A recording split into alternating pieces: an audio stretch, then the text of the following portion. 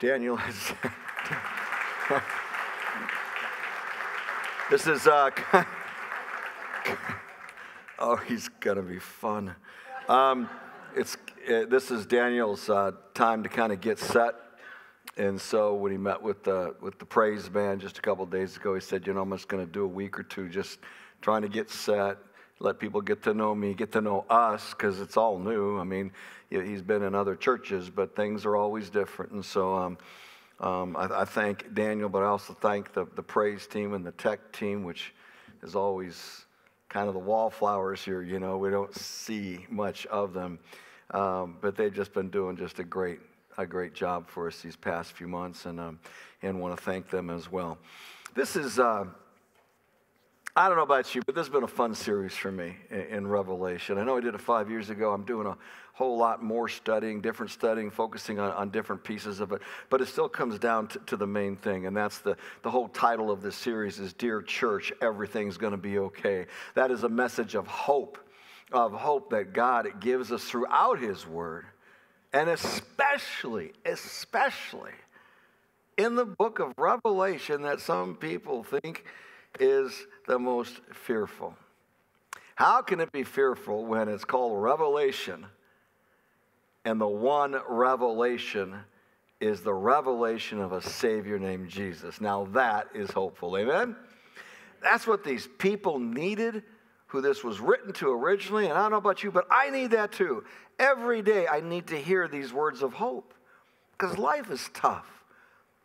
Life is tough. I may not seem like it when we're trying to compare it to what's going on here back in their day in Revelation, or even across the world in other parts of the nation, but it's still difficult even at the persecution that we as Christians face in this country.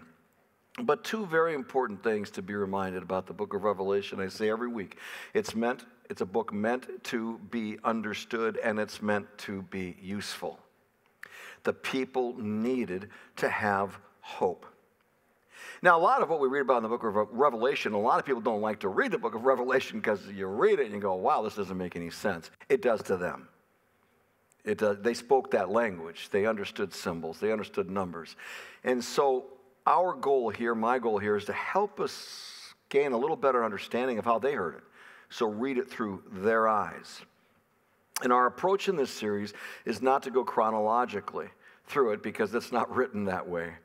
I think Mike Newman in his book on Revelation calls it like a spiral staircase. And you keep looking down, you keep seeing it's circular, and that's really what it is. In the first few chapters, you have the 7 letters written to 7 different churches, some of them seaport churches, some of them major commerce churches on main roads of transportation and so forth. But the 7 main churches is who this is written to, so that's how we're covering it.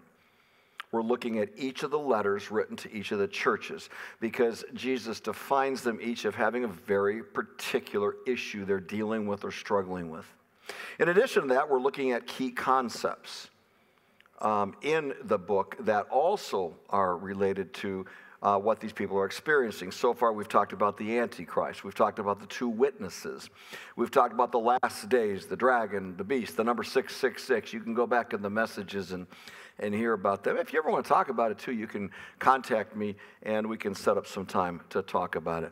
Most important to understand is that what God is describing in the book of Revelation is a spiritual battle that most of us really don't want to see, because it's pretty ugly. It can be frightening. But when we have God on our side, we're okay. And that's His message to these people who are seeing that curtain pulled back. They are seeing evil personified right in front of them. Well, today we're looking at the letter to the church in the city of Thyatira. And the key concept we're going to talk about today is the concept of judgment. Judgment and justice, all right? Now, to get started, there's a verse, though, I'd like you all to memorize this morning. Are you okay with memory work? Everybody here really got good memories?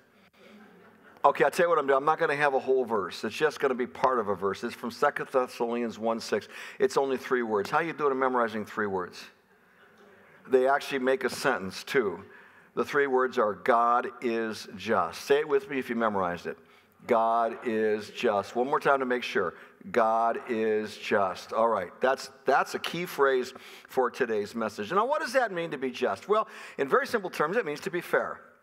And that's what we're going to be talking about. If you're just, it means you can be trusted to do the right thing. But something I want you to note about this verse, though. It does not say God does just things. It does not say that. He does, but that's not what it says. It says God is just. Big difference. Big difference between the two. You see, if God simply performed just actions, at any time, for whatever reason, he could say, well, you know, I'm God. I can do whatever I want, and today I don't feel like being too just, right? If he does just things, that means sometimes he may not do just things. But that's why it doesn't say that. That's not what it says. It just says God is just. And with God being just, that means it's reference to his character. God performs just actions not because he chooses to do so, but because he can't not do so. For the double negative, right? It's his nature to do so. You can't act counter to your nature. Not even God can. He can't go against who he is. He is just. It's how he's wired. God is just. God is just. Now, I want to share something with you. I've shared this before. It's called the Way of the Master. It's an evangelism technique I personally experienced as a young man when I was in Southern California on the Santa Monica Pier. How many of you are there with me right now? Where there is about 60-degree weather. There's no humidity, no rain. Anyway, and my brother and I were out there, and we were watching these guys that were gathering people around them. We were wondering what got their attention. It was a $20 bill that one of the guys was holding up. He says, who wants this $20 bill? Well, all kinds of people want the $20 bill. And he picks out one person and says, okay, you want the $20 bill? Then I have some questions. Are you ready to answer these questions? The guy says, yeah. He says, okay, first question, are you a good person? Well, that stumped him. He said, well, I think I'm pretty good. I'm pretty good. Okay, well, let me just ask a few questions to make sure you're a pretty good person, okay? Have you ever told a lie? Let's all pretend we're on the Santa Monica Pier and you were asked that question. Raise your hand if you would answer yes. Have you ever told a lie? Okay, I can tell you know exactly how many just lied. Anyway, okay. Have you ever told a lie? He says, okay, so you've told a lie. Okay, we all have. That makes you a liar. Okay. All right. Have you ever stolen anything? Raise your hand if you've ever stolen anything. Come on now. Okay, let me broaden it a bit. Have you ever borrowed something and not given it back? All right. See? That makes you a thief. All right. All right. Have you ever lusted? Don't raise your hand on this one. Just don't. This can get really complicated. So anyway, well, this guy raised his hand, okay? He says, okay, so what we have here, of course, we have a lying, thieving adulterer standing in our presence. He says, okay, now that we know you're a liar, you're a thief, and you're an adulterer, one of these days you're going to die, and you're going to stand before God himself in his courtroom. How do you think God is going to judge you, innocent or guilty? Yeah, guilty. If God's a just God, he is going to call you guilty. Well, then what they do is they go, but here's the deal. Jesus is going to come and stand between you and the judging Father, and he is going to say, I died for you, Judd. I died for him. My works, my sinless life. That's what he gets from me. It's my righteousness. Now, Father, judge Judd through me. And the declaration isn't guilty, it's not guilty. Is God a just God? Yes, God is just. God is just. Very, very clear. Now, just as God is just, he's also a God of love. He's a God of grace. And these are the kind of characteristics or aspects of God's nature that come through in this letter to this church that we're looking at today. So I want you to open up your Bibles, your phone, or whatever. We're going to walk through some of these verses. Revelation chapter 2, verses 18 through 29. It begins, as they all begin, all 7 letters, to the angel. And the angel, of course, is the pastor. No, it's a messenger, but it is the pastor, because then the pastor reads this to the church. These are the words of the Son of God. Just to pause here. The Son of God. Only time that's mentioned in the book of Revelation. Otherwise, it's Son of Man, in fact, throughout the Bible. But he calls himself the Son of God. Very, very important here, because he wants these people to know he's talking to them personally. This is God talking to you. You have my attention. Did they need to hear that? Yeah. They were getting killed. They were suffering horribly because of their faith. And now Jesus is talking to them, and Jesus is God. It goes on to say, whose eyes are like blazing fire and whose feet are like burnished bronze. Now, before you close your mind to this is actually very simple. The whole symbolic picture of Jesus having blazing eyes, it's talking about the penetrating inside of Jesus Christ. It means he can see everything. He can see in your heart what no. We can cloak it from others, but he sees motivation. How many of you does that scare just a little? All right? But it's the reality. He can see it all. Now, some of us, we get scared at times, but other times we say, I'm glad you do because you still love me. Whoa, that's very comforting. And that's how Jesus wants them to see it, because I'm just, and I know you have my righteousness, my rightness. I see you as perfect. I see you as holy. That's what he's saying to them.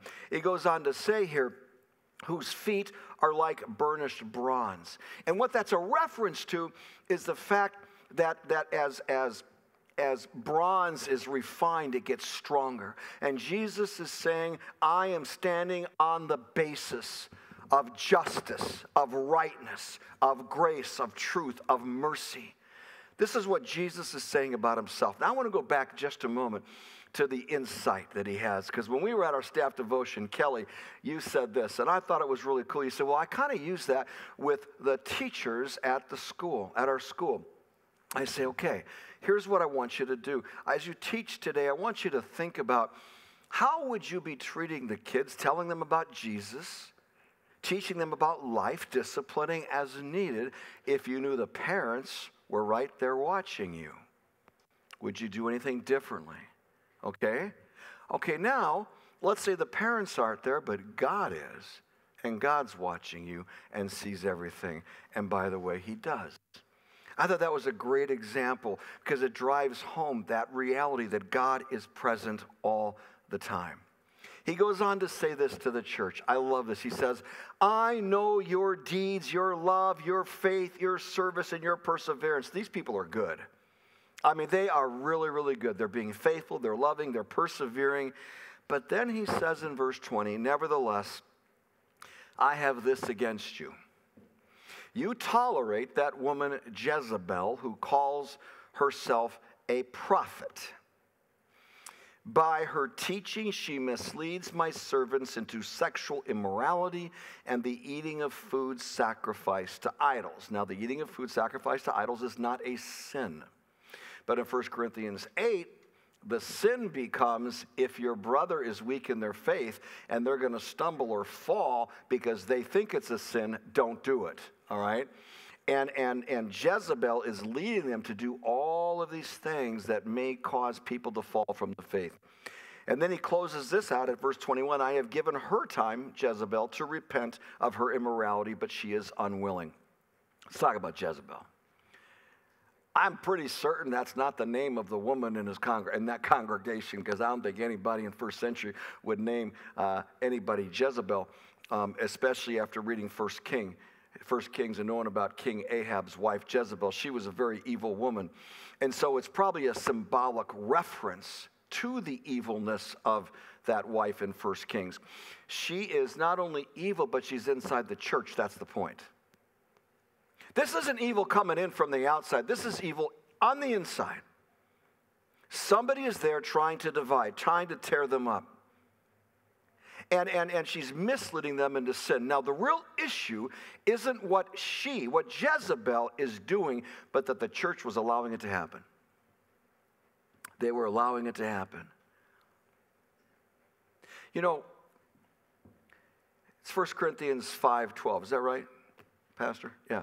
1 Corinthians 5:12 says, who are we to judge those outside the church? Meaning, who are we to judge those who don't believe in Jesus Christ and say they better start acting like they do? That's not what we are to do. We are to judge those inside. Did you know that? We're actually called to judge. We are called to judge the life of those people who claim to be followers of Jesus Christ. If you're not living like you're a follower of Jesus Christ, we are to hold each other accountable and to allow people to hold us accountable. That is what Jesus is telling them today, and the people are not doing that. They're not calling anybody out. They're letting sin to continue in the church, and they aren't holding people accountable, and God is ticked. That's what's happening. God is really upset. Now, let's talk about this city of Thyatira. It's a major center of trade. Like I said, it's not a seaport city, but it's on a major transportation route. Lots of people coming in, going out, very wealthy, becoming a wealthy city if they aren't already. But they have very powerful trade unions and guilds in this city. And much like the unions today, there are certain professions you really can't even have a job in if you're not part of a union. Am I right? And that's still kind of true. And the problem is that if you don't work with the union, then you can't even get a lot of jobs in these days. You couldn't even work. You couldn't make a practice or have a living or being able to provide for the family. The problem was these guilds weren't only powerful, but they were pretty ungodly. They were practicing ungodly things. Sexual immorality primarily is what they were practicing. And if you were a member of the guild, you were expected to participate in those godless, sinful practices. So the question then is, if you're a Christian at the time, what do you do? What do you do? You got to make a choice. If you don't participate in the guild and refuse to participate in the sinful practices, you lose your job. You can't provide for the family. If you participate, you're dishonoring Jesus Christ. Pretty black and white. What do you do? Maybe some of you have faced that before. Maybe that's the way your job is right now. And the last thing you want to do is lose friends, get judged by others. You see, apparently, this Jezebel in the church was really good at rationalizing why things God says not to do are apparently okay to do. That's what's happening in a lot of our Christian churches around our nation today and around the world. So people are following this woman's lead rather than God's lead. And as good as they seem to be, they're not keeping God in the lead in their lives. So here's a question. Based on what they're experiencing, is it fair for God to judge them? Is it fair for God to judge them based on what they're experiencing? Now, what are those three words that we're using to describe the character of God? What are they? God is just. So is it fair? Is it just for him to judge them? Of course it is. It must be. And here's why. There's a reason why God is calling this woman Jezebel. This is not a situation where the right thing to do is unclear. It's very, very black and white. They're just not doing it because they've either rationalized why they can do it, or they're pretending it's okay to do it, or they're just so afraid of losing out. I'm going to lose my job. I'm going to lose my status. I'm going to lose my friend. I'm going to be an outcast. And so they're rationalizing making up all kinds of reasons why they need to do some of these sinful acts. I've been there when I was in the business world before I became a pastor. And I look back at that and I wonder sometimes, say, God, how could you still love me? You know?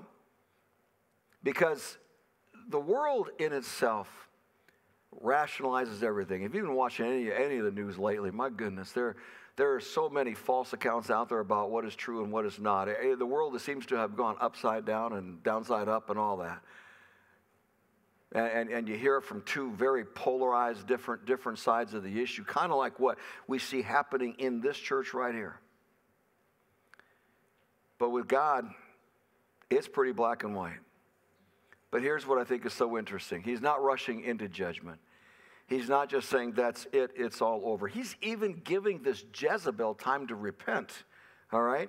In 2 Peter 3:9, though, it's a beautiful, beautiful thing that God tells us. The Lord is not slow in keeping his promises, as some understand slowness.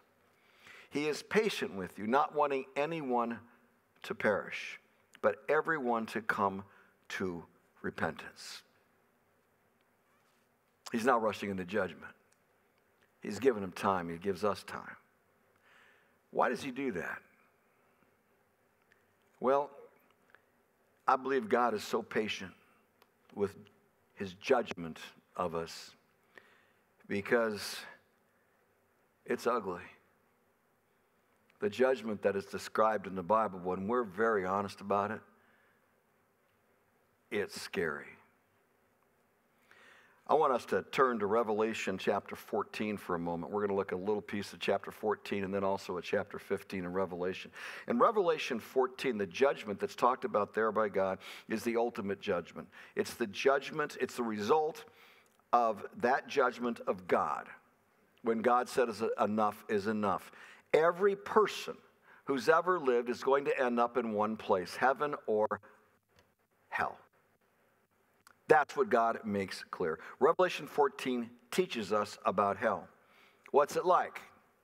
Well, it's a place you don't want to go to. What makes it so bad? Well, it's filled with fire, it's filled with flames, and I'm absolutely certain it's filled with scorpions. It's what's described in verse 10 of chapter 14 as this: he will drink of the wine of God's fury. He will drink of the wine of God's fury, which has been poured full strength into the cup of his wrath. So picture a cup filled with the wrath of God that someone is being forced to drink.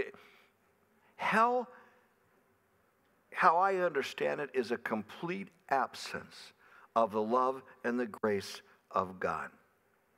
And that's why there are symbols for hell, like sulfur and smoke and torment, but nothing can convey how bad it is, which is why some people say, well, there must not be a hell then, if it's that bad, because that's not a loving God. We're going to get to that. So here's another question for you. I guess this is the question. How can a loving God ever let anybody go to hell? If hell is that bad, if it's an eternal place of torment, how can he allow hell to happen to anyone? Is that fair? Is that fair? What are those three words again about the character of God? God is just. So the answer is yes. It is fair, whether you like it or not. And here's why it is. Here's the first reason in chapter 14, verse 6. The judgment, God says, isn't bad news, it's good news.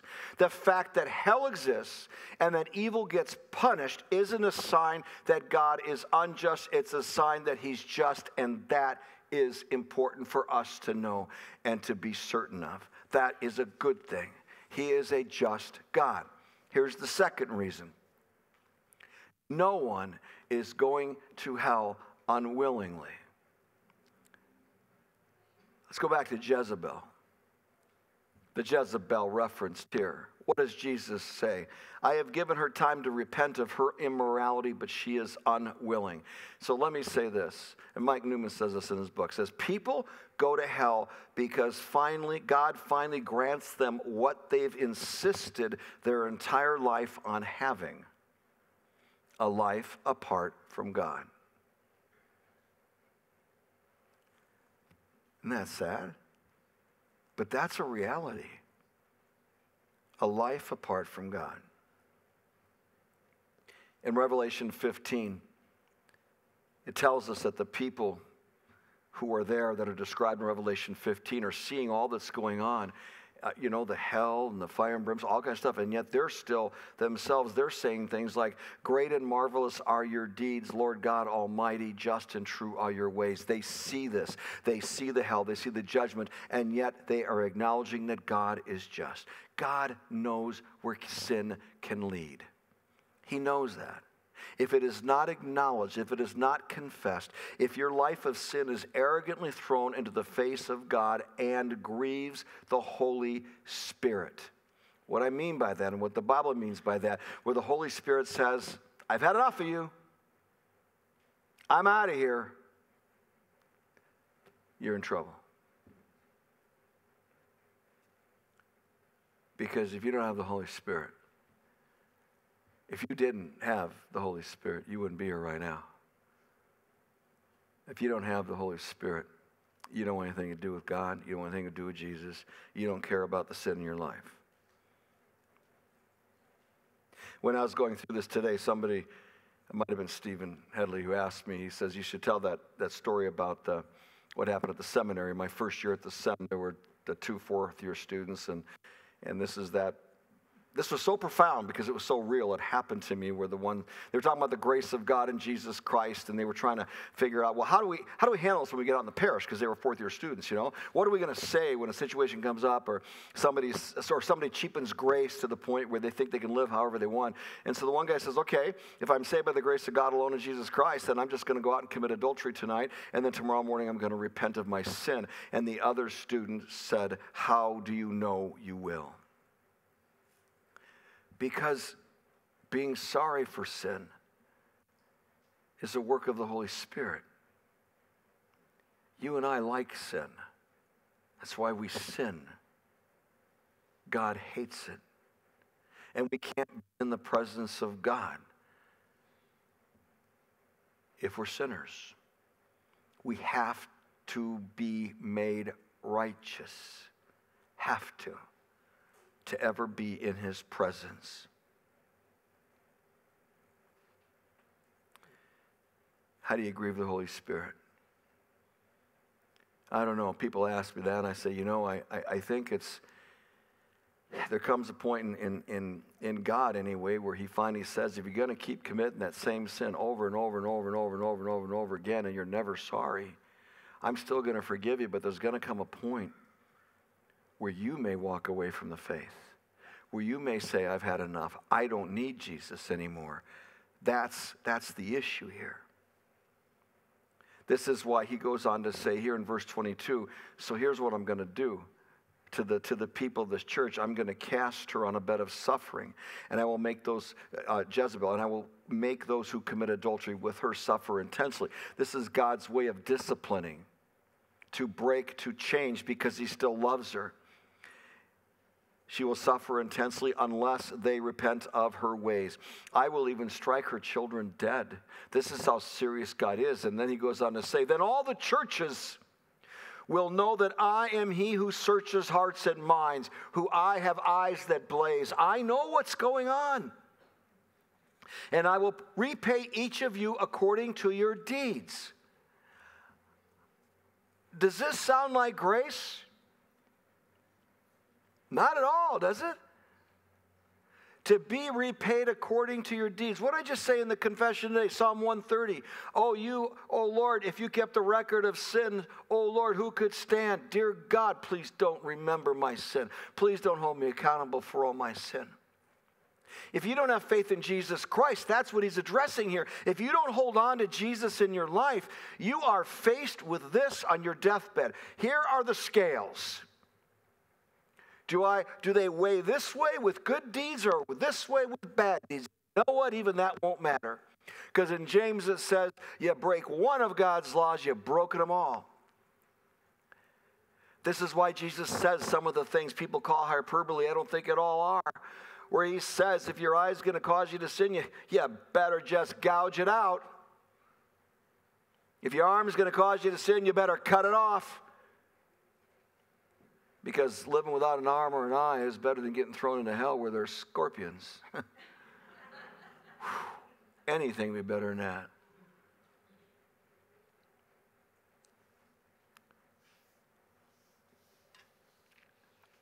For people without faith, you're left trusting in yourself.